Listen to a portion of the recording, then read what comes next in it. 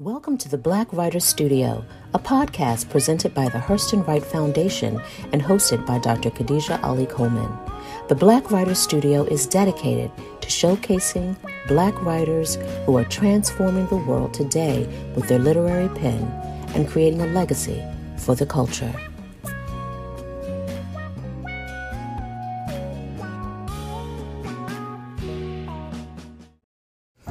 Yvonne Battle-Felton is author of the award-winning book, Remembered. She is an academic, a host, and creative producer.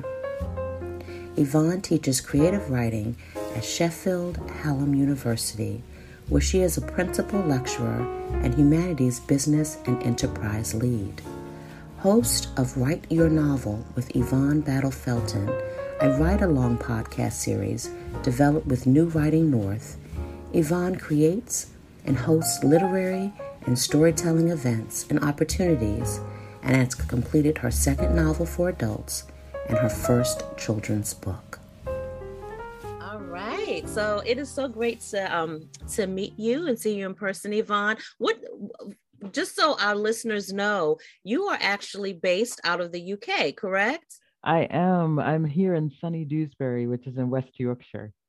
Okay, so I am geographically challenged, so I'm going to ask in proximity to London. I feel like that's everybody's question. Right. So we're about by train. It's about 2.5 hours or so away from London.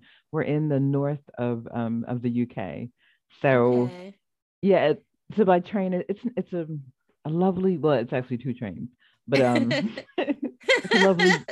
it's a lovely day trip, though. Okay. Well, that's so interesting because I'm based in Maryland, in a suburb right out of DC. And so that distance between Maryland and where you're originally from, Pennsylvania, is about the same, 2 hours. And so I think I want to start there because you are from the East Coast of the United States. You're American living in the UK. And I'm just so curious, how long have you been in the UK? And as a writer, have there been any differences between your writer life in America versus your writer life in the UK? So those are really interesting questions because I've been here for just about 10 years now. Wow, okay. I feel like it was 10 years in January. And we came so I could do a creative writing PhD at Lancaster. And although when I applied, I really thought it might be an online program.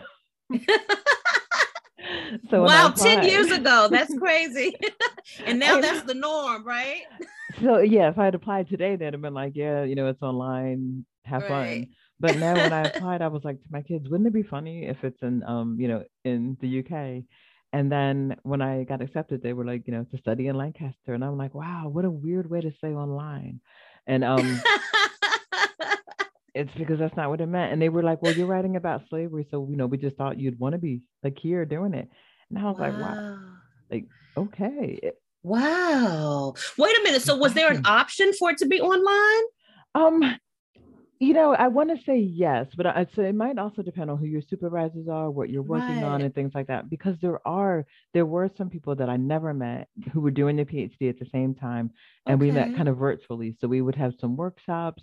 And so I know that there were people who weren't, on campus, but for me, like, it was magical when the kids were like, yeah, we'll do it. And then I had applied for a bursary, which meant that it was faculty funded. So I didn't have to pay for my PhD. Right. Okay. So it felt like things were just falling into place and I was meant to do it in the UK. So how old were your children at the time? So at the time, my youngest was 7 and I had a 14-year-old and a 17-year-old. Wow. Are they all still in the UK with you? They are. So my oldest has recently finished her PhD at Strathclyde. I know, right? And now she's a faculty. She teaches business and marketing in Scotland. Look at this. The whole family. That is so intense. And so the 7-year-old is now a teenager who basically grew up in the UK. And so their experience is so, different from yours in terms of their upbringing. That's that's magical. And so I want to bring it to you because you have a book called Remembrance that came out is it 2019 or 2020? I saw two So publishing dates. yeah, so it's remembered, and it's Remembered, I'm sorry. no, it's fine. So it came out. You're right. You see the two different dates because it came out in the UK first because I'm UK based, and my Right. UK publisher. So it came out 2019 in the UK, and in 2020 with my US publisher. Who Got gets to have you. two birthdays. Right. That's so fantastic. And so your publisher coins this tale as having themes of mothering, motherhood, family, community, and the trauma of slavery. So I'm fascinated hearing about how your research regarding slavery took place in Europe, right? And then your mother, and you have I know you have so many experiences that informed the writing of this piece, even though it's a fictional piece. Tell me a little bit about what went into this book, and what parts of your life really influenced the writing of this book, because it just sounds very intense and fascinating. It really doing the PhD with it, it was intense, and there were moments where it was like really emotional, and I feel like it was like more emotional than I thought it would be, like as a journey and as a book and as a process. But writing it, I started out because I had questions and I wanted to know about the emancipation and how families might have reconnected. So for me, it's a bit of a horror story because there's nothing Mm, worse than not knowing that my kids are safe at the end of the mhm. day. I always want them to know how much I love them. So, like, every day in the morning is, good morning, and letting them know that I love them. Every night, making sure I say I love you, because, you just never know what's going to happen. Yeah. And I Mhm. always want them to have that, like, I was loved. Do you know what I mean? Like, no Mhm. matter what happens in the world, no matter when I go or in what way, whenever they think back, I want them to always think, you know what? Somebody loved me. And Wow. so for my characters, it was like the one thing I knew I wanted them to have was love. In whatever way they defined it, whatever way Mhm. they had it, I wanted it to be something that they at least they had and like valued, or even if they didn't recognize it, it was just like that was one thing that was important to me.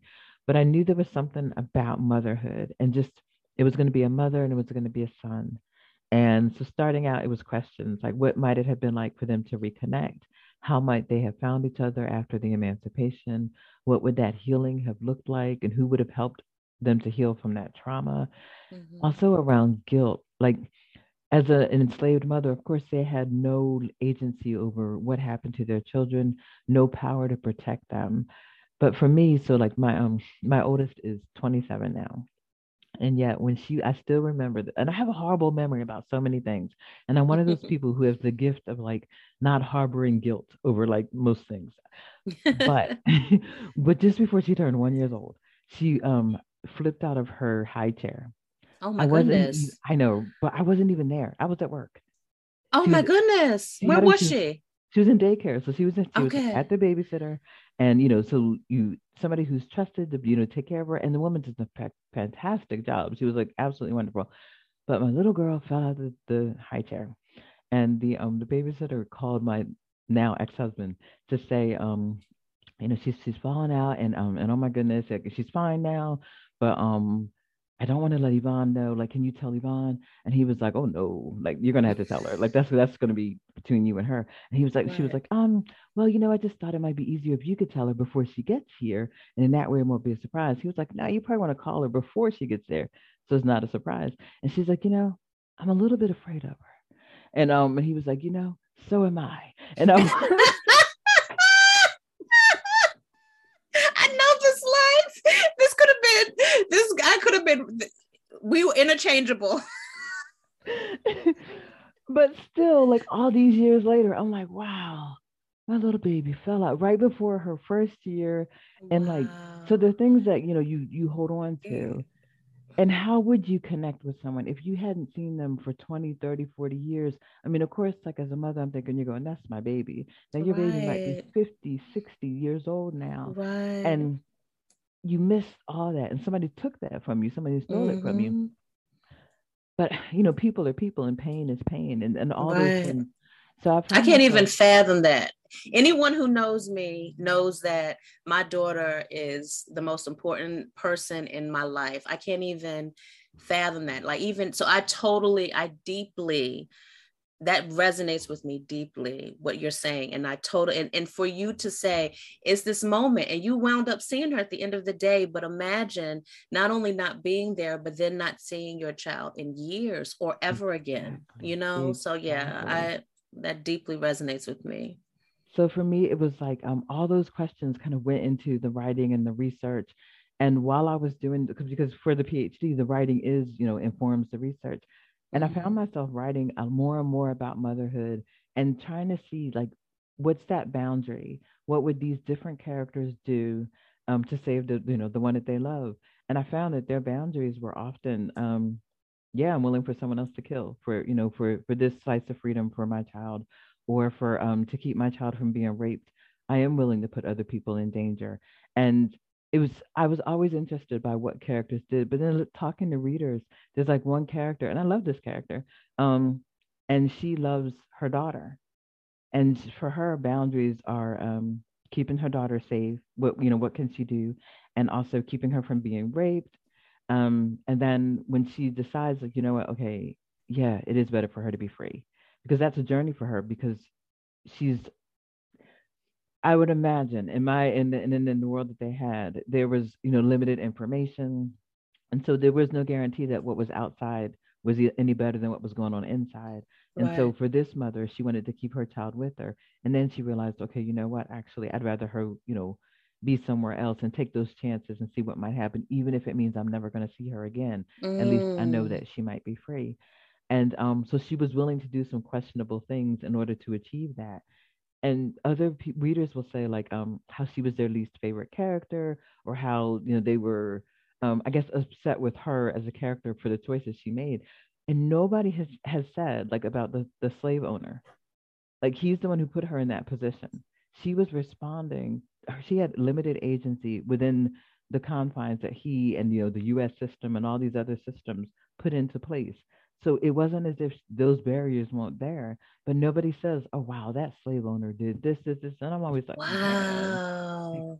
it's That so speaks interesting so to me." sharply to even today, how the poor are maligned, how the disenfranchised are maligned before we even really do deep digging against those institutions in place that disenfranchise people and that are just institutionally corrupt.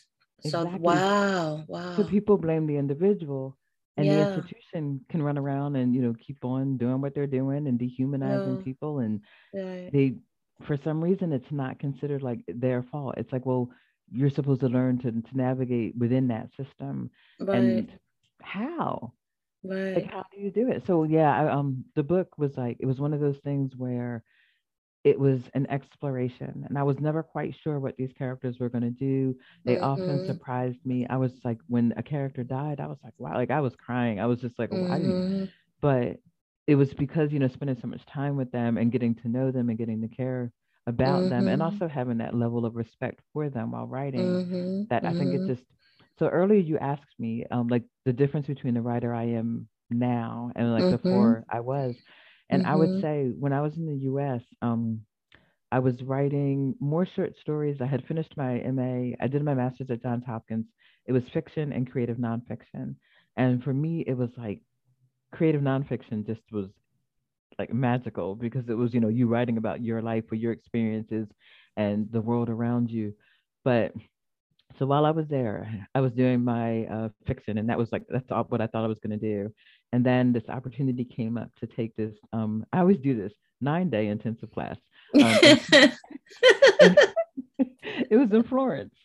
And so Oh, I feel wow. like I have to say that other part to say why I took this class in Florence. Right, But really, I right, don't. Like, I could have said I just right, wanted to take it. But right. one of the conditions to take this class was it had to be something you hadn't taken before. And Hmm. so creative nonfiction was one of the options. There were others. It was like some sentence power, like analyzing sentences down to the word. And I was like, no, thank you. That Um, doesn't sound fun. no, even in Florence, like even if I was going to be in Italy, just laying back with like Uh, wine or whatever, like I felt like no, nothing. It was a tough right, sell. But the right. creative nonfiction one, I was like, yeah, I could do this one. And until then, I had done, like, I went back to school like earlier, so as an later, sorry, as an adult, and Mm-hmm. But I did it between momming and going to school and working and like, doing everything else. And so I went to campus, like, barely stopped the car, hopped out, went to class, and then like, went to work and then came home and mommed and then went back. And it was just like this sort of thing. I wasn't engaging in any sort of literary community or any events. And Mm. I'm sure they had them, but I wasn't doing it. And then when I And you went were back, in Baltimore at the time. right. And Okay. so it was like everything was in a way logistically close, but not really, because I was still taking classes Right. in DC too. Because I Oh, was wow. like for the undergrad, I did it at first at, I want to say, Baltimore County Community College and um what's the one in Glen Burnie? Like it's Anne Arundel County. Okay. Mm-hmm. And that was because like by the time I could go back to school, which was like, it wasn't anything keeping me from it. It was one of those things I always wanted to go back and do. And then once I Mm-hmm. took this bed and breakfast class that was at a community college, and I came back and like my now ex was like, I mean, the kids had eaten dinner and like done homework. And when I came back, I had the same amount of kids that I left with. And I'm like, wow, you all can live life and I can, while I'm out doing something for me, like going to school.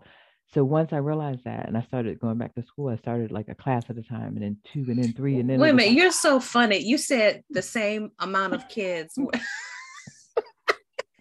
To give me space to laugh at that. That is so hilarious. You were like, y'all are still alive. I got the same kid. That is so funny. but you know how sometimes, at least for me, it felt like I Yes. was like so immersed in being like momming and doing all these things that it was like, Yes. wait a minute, you all can actually be okay while I go out and do Right. me. Right. Right. And so like for me that was like a realization. And so I Right. went to school, I went part-time like it was full-time. And so I was doing that That's with awesome. undergrad. So this is before you had gotten your B. So when you said you went to school late, I'm thinking you're talking about for your master's and for your advanced degrees, but you're talking about you started it at a, so I'm a community college groupie. So yay. So you started at a community college, at CCBC and at Anne Arundel Community College. Sort of. I started Okay. actually before that. So I graduated Wow. early from high school to go to Okay. university because when I was 16, my mom decided she was moving to Germany and she was doing that by herself. So Okay. it meant that while I was in, what was that? I was at Oakhurst High School, and it was like a shift. So like before that, I was college bound. I knew exactly what I was going to Yeah. do. Well, like not exactly. I just knew I was going to like make tons of money, and and Rich, that rich, richy, rich. exactly. I was going to be a psychologist married to a mortician because I felt like, Okay. you know what, can't save everybody, but if I don't, those who I'm unable to save, we're there to help later.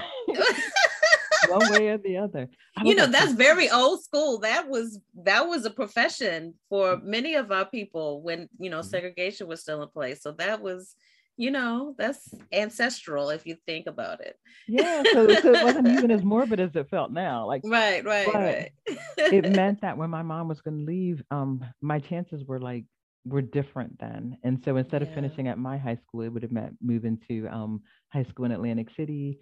And they didn't have the same program. They may have, but like me being me back then, I was like, no, there is no Right. way I'm going there. But it was like, so what am I going to do? And my guidance counselor, Miss Chapman, she found this school in Simon's Rockabard College in Massachusetts, where it was for young people to go to college. And so we applied, and then I got a scholarship for that one. I had a full scholarship, but I feel like one of the first things I learned in that first semester that a full scholarship doesn't cover room and board. Right.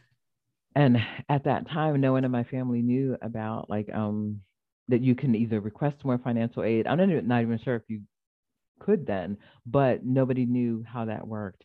And my grandmother Mm-hmm. owned four houses at the time, but she had already finished that whole mortgage journey and all that. So she was like, she didn't know about student loans and like, so in the whole world of it was just kind of like, no, my mom didn't know about it. So I ended up going one semester at Simon's Rock and I couldn't afford to stay because I didn't have any place to be. So then I moved Mm, back to Atlantic City. And then it was kind of like I was lost for a while. Like I was living with my mm, grandmother and I was working.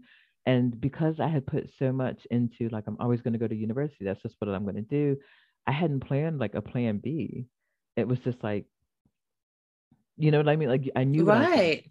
And then when Right. And you're still so young. You're only like 17. yeah, true. And it's You're, funny because in you're a hindsight, like I baby. forget that. Yeah. Like when I think Mm-hmm. about it, I forget that part of it. But it was kind of Mm-hmm. like I didn't know what a backup plan like looked like because I was so used to just getting what I Right. wanted. Right. So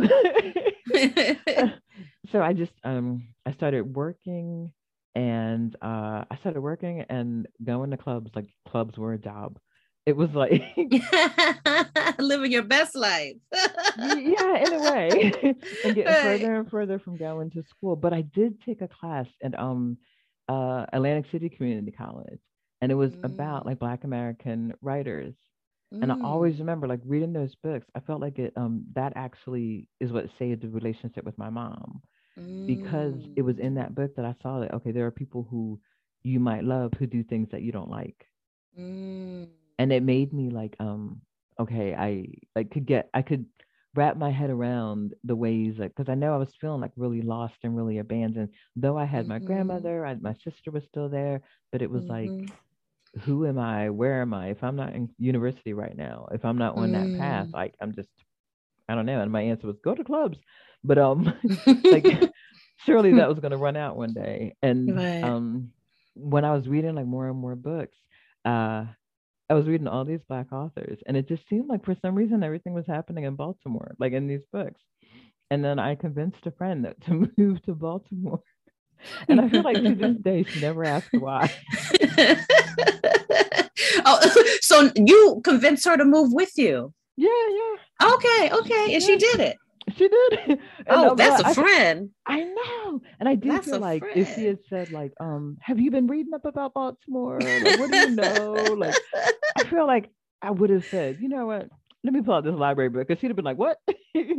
but Right. um, but no. So we did based on either like I had this like this. So I always say like words moved me to Baltimore because I mean they did. It was the books, but so between that and we were going to Morgan's homecoming and Howard's homecoming, but not going to like the homecoming part, but like the after parties. Right, right, right. And so so it was books and after parties that got us to move to Baltimore, or that was able to make me or help me to convince her that yeah, Baltimore. That's so funny. At this point, how old are you? I feel like I was interestingly, I was around 21 because that's when I just like stopped going to clubs. Mm-hmm. And you might be saying, wow, isn't that when it was illegal to go to clubs? And I can neither confirm nor deny that. I can just say that at 21, it became less interesting to go. Right, right. But so Baltimore seemed like, yeah, it's a start. Let's just do it. But even then, I was working and I wasn't thinking like I could go back to school. And I like had my daughter, got married, still working, had my first son, my older son, still working. And then it was that bed and breakfast class. And because Mm-hmm. my grandmother had owned her houses all had a job. Like they didn't have the luxury of just being like, hey, I'm gonna be a house. So like one of them, she was renting out in Philadelphia to but she lived in New Jersey in this like huge house that was a block away from the ocean. And even that house, it was a guest house. And then it was also there was like a permanent tenant in the basement apartment. There were long term but not permanent tenants in the like the upper level. So this house was like earning. And then she had one around Mm-hmm. the corner that was also like rented out. And then one that her father had built for his family in Mm-hmm. Charleroi, which is where she ended up moving after Atlantic City decided to use eminent domain to buy out a lot of the houses of older Black people. Right. Um, it might have been everybody, but it just felt like it was old, like all the older Black people. These had these huge houses, and they used eminent domain to buy the houses for less money than they would have paid. Did they take your grandmother's house? They did for Oh housing for no. casino workers. No way. Broke her heart. Like her house was it was huge. It was a pink and white house. It had a sun porch, it had this beautiful backyard. It had like just so many memories. And it's interesting because like for me at least, whenever I think of home, it's there. And as Right. I think of like where is my where am Right. I like where's next for me, or like Right. where does home look and feel like, I feel like it's there, Right. And and that house is no longer there. even when you speak of the house, you speak of your grandmother, and you speak, it reminds me so vividly of the communities that Toni Morrison writes about. And you learn that they're born from these experiences of the town she grew up in. And I wonder, does your grandmother's house, do her houses and these experiences, do they show up in your books, and how do They you, do. because you speak of them so vividly that I see them in my mind so easily. Uh, that's wonderful. So thank you so much for that. But they do. So in Remembered, I set the so it's a framed narrative, and it's 1910 is the present, and in 1910, Mm, the Edward has been beaten for a crime that he may or may not have committed, and that's in Philadelphia. And part of that is because my grandmother lived in Philadelphia for a while. I was born in Philly. Um, mm-hmm, their community is 20th Street. My grandmother lived on 20th Street in Philadelphia. mm-hmm, Um, I don't think I said it was Germantown, though that's where I was born. But I made up a ah, hospital for my characters of 1910 because in 1910 Philadelphia, the hospitals were segregated, and there was only one that would have mm-hmm, served Black people. And because I knew what mm, was going to happen in my fictional hospital, I didn't want to use a real one because I wasn't trying mm-hmm, to tell you to someone, oh yes, and your great grandmother was a racist, wasn't she? Like that wasn't what mm-hmm, I was trying to do with it. So I mm-hmm, made that up. But then I also there's a uh there's a house in interestingly for me. So the house in my head of that she had in Atlantic City, there's elements of it in the Walker Plantation, which is actually in the book in Maryland. But for me, it was because it was a house I know so well, and I could navigate like the front porch and the back porch and this space, like how large is this house? And then even one of the mm, characters, like when she dies within the house, it's like because I know this house. But in the next book, um the house is actually still it's still mm, there, but it has a oh, it's a shame because it's like it has a happier existence in the second manuscript, except that actually mm-hmm. a character dies there as well. But I think it's because I started out like reading murder mysteries and like writing murder Right. mysteries, so I And feel it like goes back to this earlier mortician. it just might be I'm the mortician. This proximity to mortuary sciences is just like, this is a through line. It's always that in murder. When I'm in classes and I'm like trying to give examples, I'm like, okay, so you have two characters and one wants something that the other one, wants, and one doesn't want to give it. And I'm like, like a life. And they're like, and I'm like, oh, or like a lottery ticket, that'll work. That's so funny. But it just sounds like I love how this house now, knowing that this house that you've just given it this everlasting life, that it makes these appearances. I think that's beautiful. I remember when watching your TED talk, and you were talking about writing. One of your quotes was, I create life as a writer, and then you say, I create endings. And so would you say that, because it also seems with these themes of mothering, and then you mentioned how writing helped you really reconcile with your mom or understand your mom better. Would you say that writing has really allowed you the space to make sense of your own life, or to really and not rationalize anything, but really understand things better, particularly as you grow older? I think it does. I think it gives me that space to commune with myself. And so in fiction, it might take me to different places, but it also reminds me that everyone has a story that I don't know. And Mm-hmm. to sit down and sometimes just listen and just, like Mm-hmm. let their stories like do their thing. Especially like now, I want to say it's because I'm older, but it's actually always this. Like I forget names and I forget people's faces. Like makes no difference to me. And they'll be like, "Hi, my name is so and so," and I'm thinking, I'm not even gonna remember that. Like I don't even know why. But what I do remember is people's stories. Like it'll be something that I'm just like, oh yeah. Like I mean, it'd be horrible. Hopefully, I would never be like one of those characters who'd be like, "You're the one who killed your husband," like whatever. Because you're going, wow, like you just need to pretend not to have heard that murder thing and just leave Right. alive. But Right. there's something about stories that like it connects me with people in ways that like I need to be connected. So like in Lancaster, a friend and I had a 2-story open mic night. And for me, it was like a great way to get to know people in places, especially people I hadn't given birth to. Because I felt when I came to Lancaster, everyone else like the people I knew were those that, I had birthed. And so it was like, well, how can I get to know more people?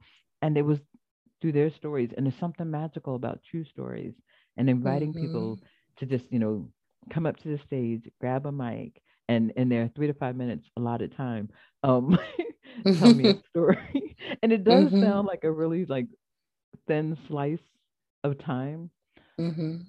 But one, like I love that because it means that you don't have time for a lot of the other stuff that might surround the story, or a lot of apologies, or a lot of deflection or whatever. It's just you have 3 to 5 minutes and you can, do with it what you will. Each time, each person telling their story feels like magic. We've moved to Dewsbury this summer and I felt like I needed it. Like I needed some stories. So I started a 2-story open mic night here. The one thing that I think is interesting to me is that in Lancaster, people would say, I don't have a story to tell. I didn't climb a mountain. Everybody was talking about this mythical mountain.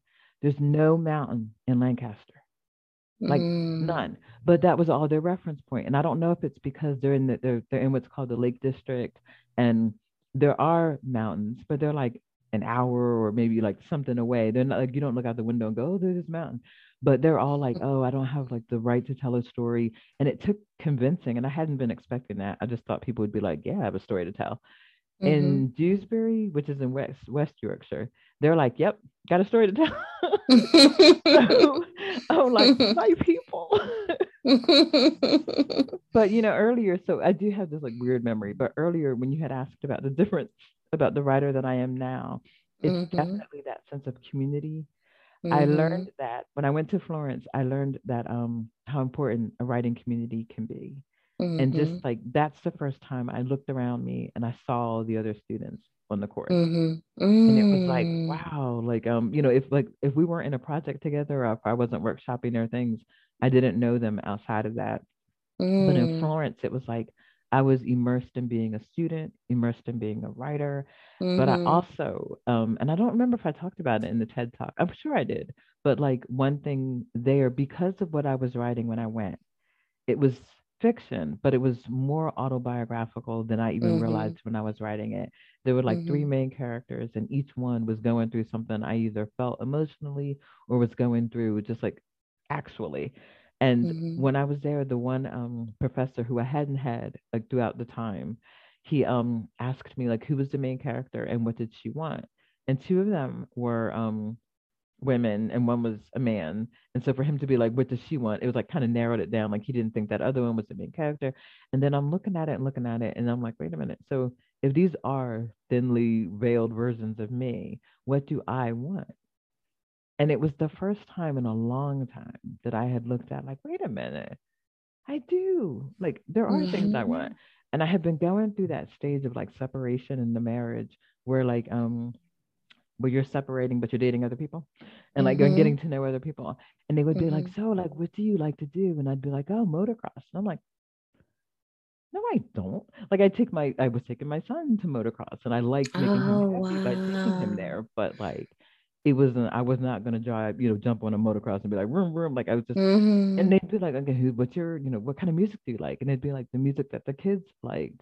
So I had kind of lost like what is it that I like and what is it that makes me like, but to doing that on the page was like, oh my gosh. And it was just so eye-opening, like looking at, okay, so if I'm the main character, what do I want? What stands in the way? What am I willing to do to get what I want? And it was like, whoa, like it just felt magical. It felt so empowering. And so even now, whenever I have something and I'm like, well, like, I don't know what am I going to do or where's next? I start looking at, okay, plot it. It also reminds me that the people in my life, there's things that they want and that they need that are actually outside of what I want. And that's okay. But on the page is when I can see it, and I can see it honestly without like, it doesn't hurt. Like, you know how like when you hear, like, for a while I thought my kids loved it in the UK. And like it just felt like, and I don't know if part of that was because like it just feels like I'm enjoying it and I'm experiencing this and that, and I'm like, oh wow, like we're all having a great time. And like my older son would like to be somewhere else now, and I'm like, oh, okay, cool. And now my youngest is like, so like France. And I'm like, what about it? Because even in my head, like even if we were to move, I'm thinking we could go to Italy. Although to be fair, I don't sell it well because I'm like, we could live near a mountain and it's like a volcano. The prices are so cheap. And I'm going like, yeah, it might be a bit toasty when the volcano erupts. But look at that view. Lava schmava. Exactly. I mean, and then for real, like when you look at it, there's so many horrible ways to die. And like there are ways I don't want to die. But like, yeah, I don't like if lava. Okay. Mom, I don't think that's selling it well at all. And it's funny because every time I'm like, what about this place? Something happens. I'll be like, what about this? Like, then it's like a volcano, or I'll be like, all right, what about that place? And then it's like an earthquake. And I'm like, okay, what about this other place? It'll be a tsunami. And I'm like, maybe I should just go and not say, what about this place? Right. And definitely don't mention that this is a nice place to die. Like that needs to be something that we need to address right now, that is never a selling point. But I feel like I would like to die of old age. Okay. Like I would just love to do that. And then but your children don't need to be hearing that right now. You try to sell them anything. But go, look at the chances here. The chances are really good that I could just die of old age. Yeah. But when I'm like, okay, so the volcano. But like, yeah, I mean, it's a volcano. But when you think about it, so the view, the ocean, and could you just imagine a literary event absolutely on the not. I think I'm down with the kids. Absolutely not. But what I find so interesting, as you talk about this, and you just speak so easily about how writing has just been therapeutic and healing and just really part of just the framework of how you do your inner reflection. And I just think that that's so beautiful. And I know that you're working on a new book, and I would love for you to talk about what you can about the book, because I know that, it's still in some working phases. But how have you applied some of these life lessons into this new book? What are some of the things that we'll probably see that are familiar in this new piece? And what are some things that really speak to your growth as a writer? Oh, that's a great question. I would say, so the book is inspired by the lottery. And right now the title is Curdle Creek. And it's a place that I keep returning to. So like a friend had invited me to write he was putting together a crime anthology, and I don't write crime, but he was like, oh, so I'd be a part of it. So I wrote a flash fiction, and that was inspired like these two characters and what it might be like if the lottery was in an all Black town, and it was like contemporary, but I never wanted them to. They would have access to technology if they wanted to, but I wanted them to not use it by choice. Like by the town charter would be like they wanted to keep people kind of behind technologically wise, so that they could control access to information. And then so we did that, and it was published in that. And then the next year he was like, oh, you know what? Do you want to write a longer piece? Because he was doing like a longer anthology. And I was like, sure, why not?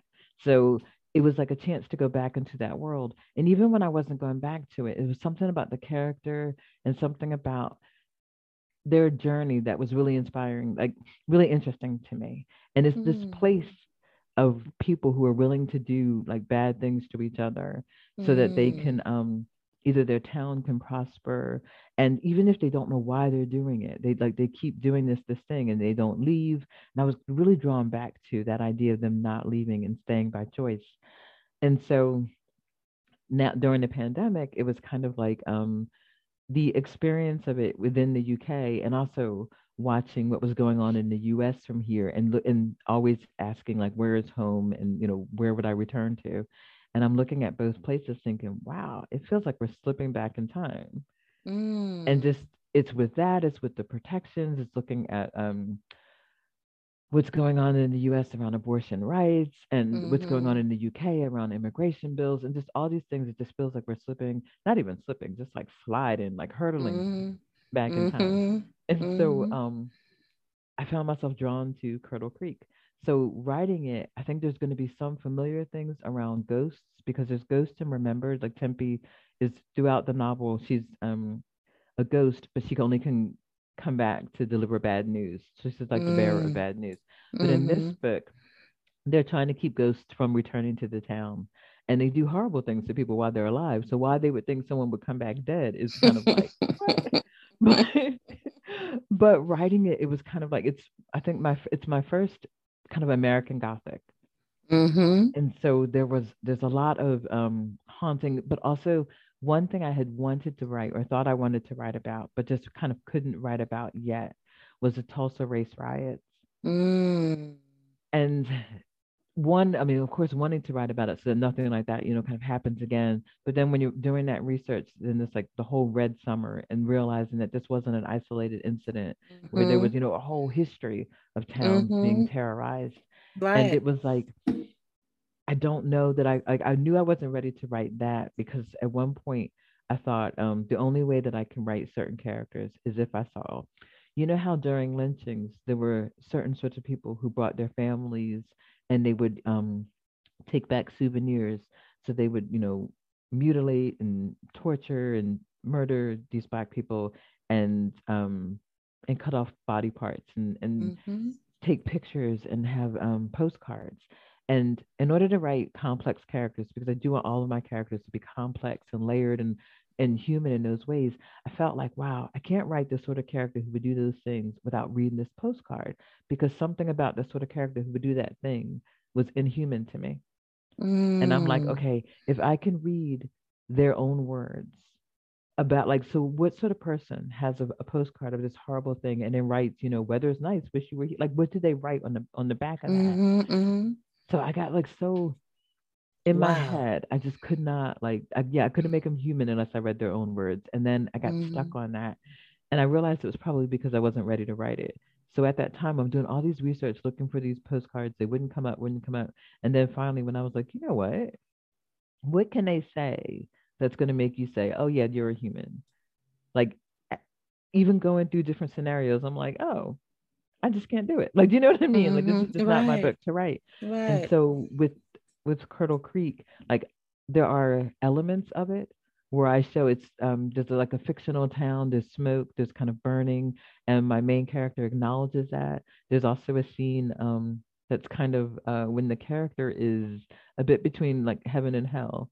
There's and I say like it's nothing, right? Like, she's between heaven and hell. She's watching this scene where another character is fleeing to her town for safety, and instead of that, because the town doesn't want to get involved and they don't want anyone to know that they're there, they lead her to danger, and they don't help her when she needs it. And so for me, that was kind of as close as I could get to what that might be like. But I feel like as a writer, probably the thing that's becoming as I mature is knowing not every story is mine to write, and also being cognizant of the why. So even if I was to write like one reason I was not going to write the actual like Tulsa race riot, like, people have done it and they've done a marvelous job, but one reason that I wasn't going to do it is because I'm not trying to hurt anyone who was a family member who's nobody wants to read about. This could have been their great grandmother or whatever who was terrorized. Those are the people I'm not trying to hurt. And so I thought, no, I'm not going to fictionalize that. And so, sometimes like just knowing your boundaries and knowing what you can do, but also knowing what you can do safely for yourself, like mentally, emotionally. I know that And ethically, it sounds like yeah, you're learning who you are as a writer ethically, because you don't really think about those things until you're confronted with making a decision. And for you to even be thoughtful enough, because even though that history is not of your family specifically, it is your history as a Black woman, as an American born woman. This is the history that impacts all of us. And so you have a certain care for it. yeah. And so ethically having to think about that now, especially knowing now that your writing has legs, you're not just writing for yourself, you're writing now where this audience has embraced you as a writer. So that's really interesting, that how and when you had to come to making these decisions ethically about your writing.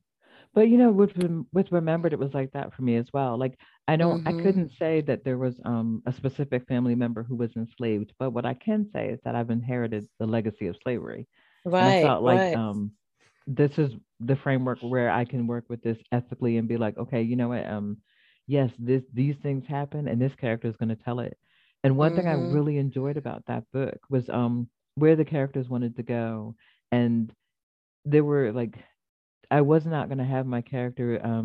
I think there were ways that people thought the book might end, and Mm. like that the character would either find God and find some sort of solace with religion, and that was not her path.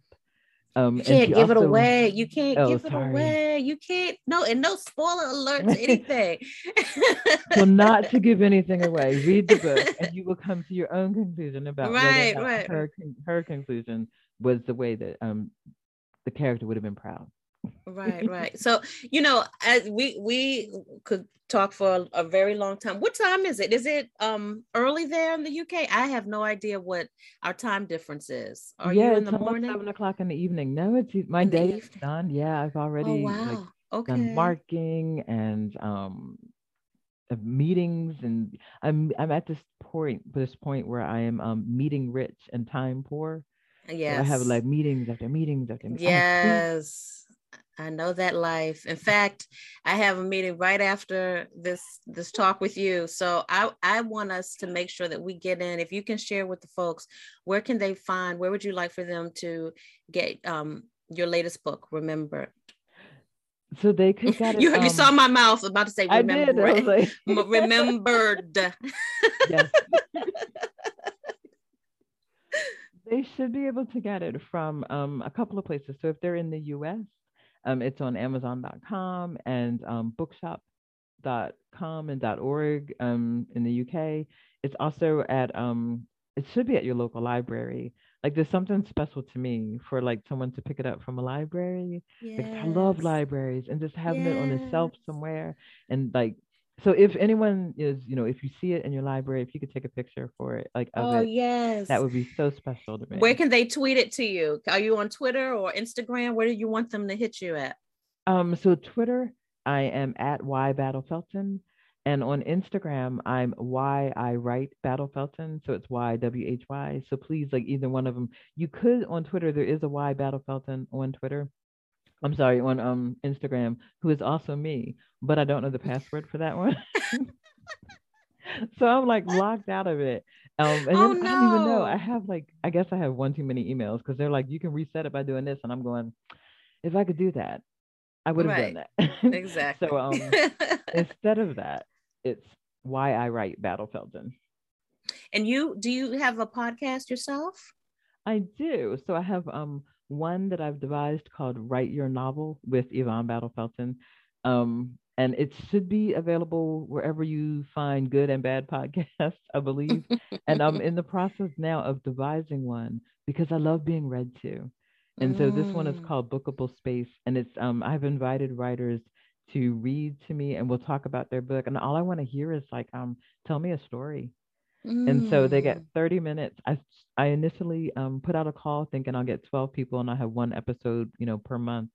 And then more and more people responded, and I thought, okay, I can do it, weekly. So, and then now I'm looking at having to do it twice a week because like Wow. so many people are like, yeah. And for me, it's just a chance for me to be read to, but also for books. and authors to meet readers who haven't, met each other, and readers to find new books, Yes. and not even new. I said that, like, as long as they were published in the last 20 years and they're available in a bookstore or a library, then people were welcome to, Oh, take that's part. lovely. And do they have to be novels, or can they be children's books? Any type of story?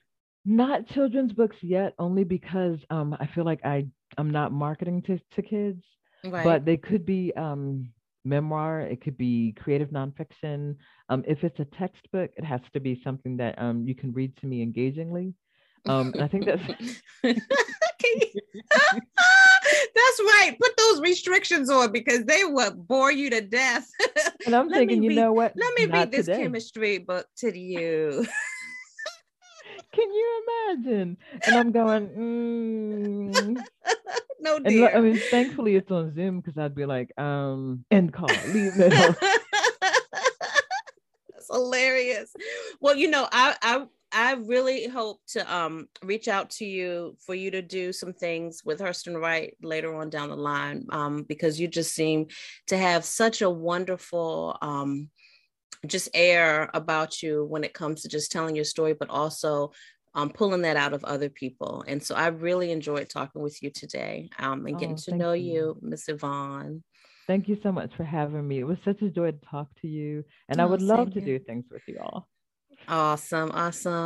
What do your students call you? Do they call you Dr. Y, Dr.? What do they call you? Here it's really informal. So in the US, that is the one thing I miss. Is like they'd be like, Professor Battle-Felton, and you're like, huh. And so in here it's like it's really informal. So everyone is just like Yvonne, and which is fine. Yeah. It is quite nice when you go to places and it's like Dr. Yvonne Battle-Felton and Dr. Yeah. Battle-Felton. But yeah, it's really informal, which is it's fine. It's all good. It's all good. Exactly. And I will close out by thanking you, Dr. Yvonne Battle-Felton, for being on the Black Writers Studio. And I look forward to when we meet again. Thank you so much. Oh, thank you.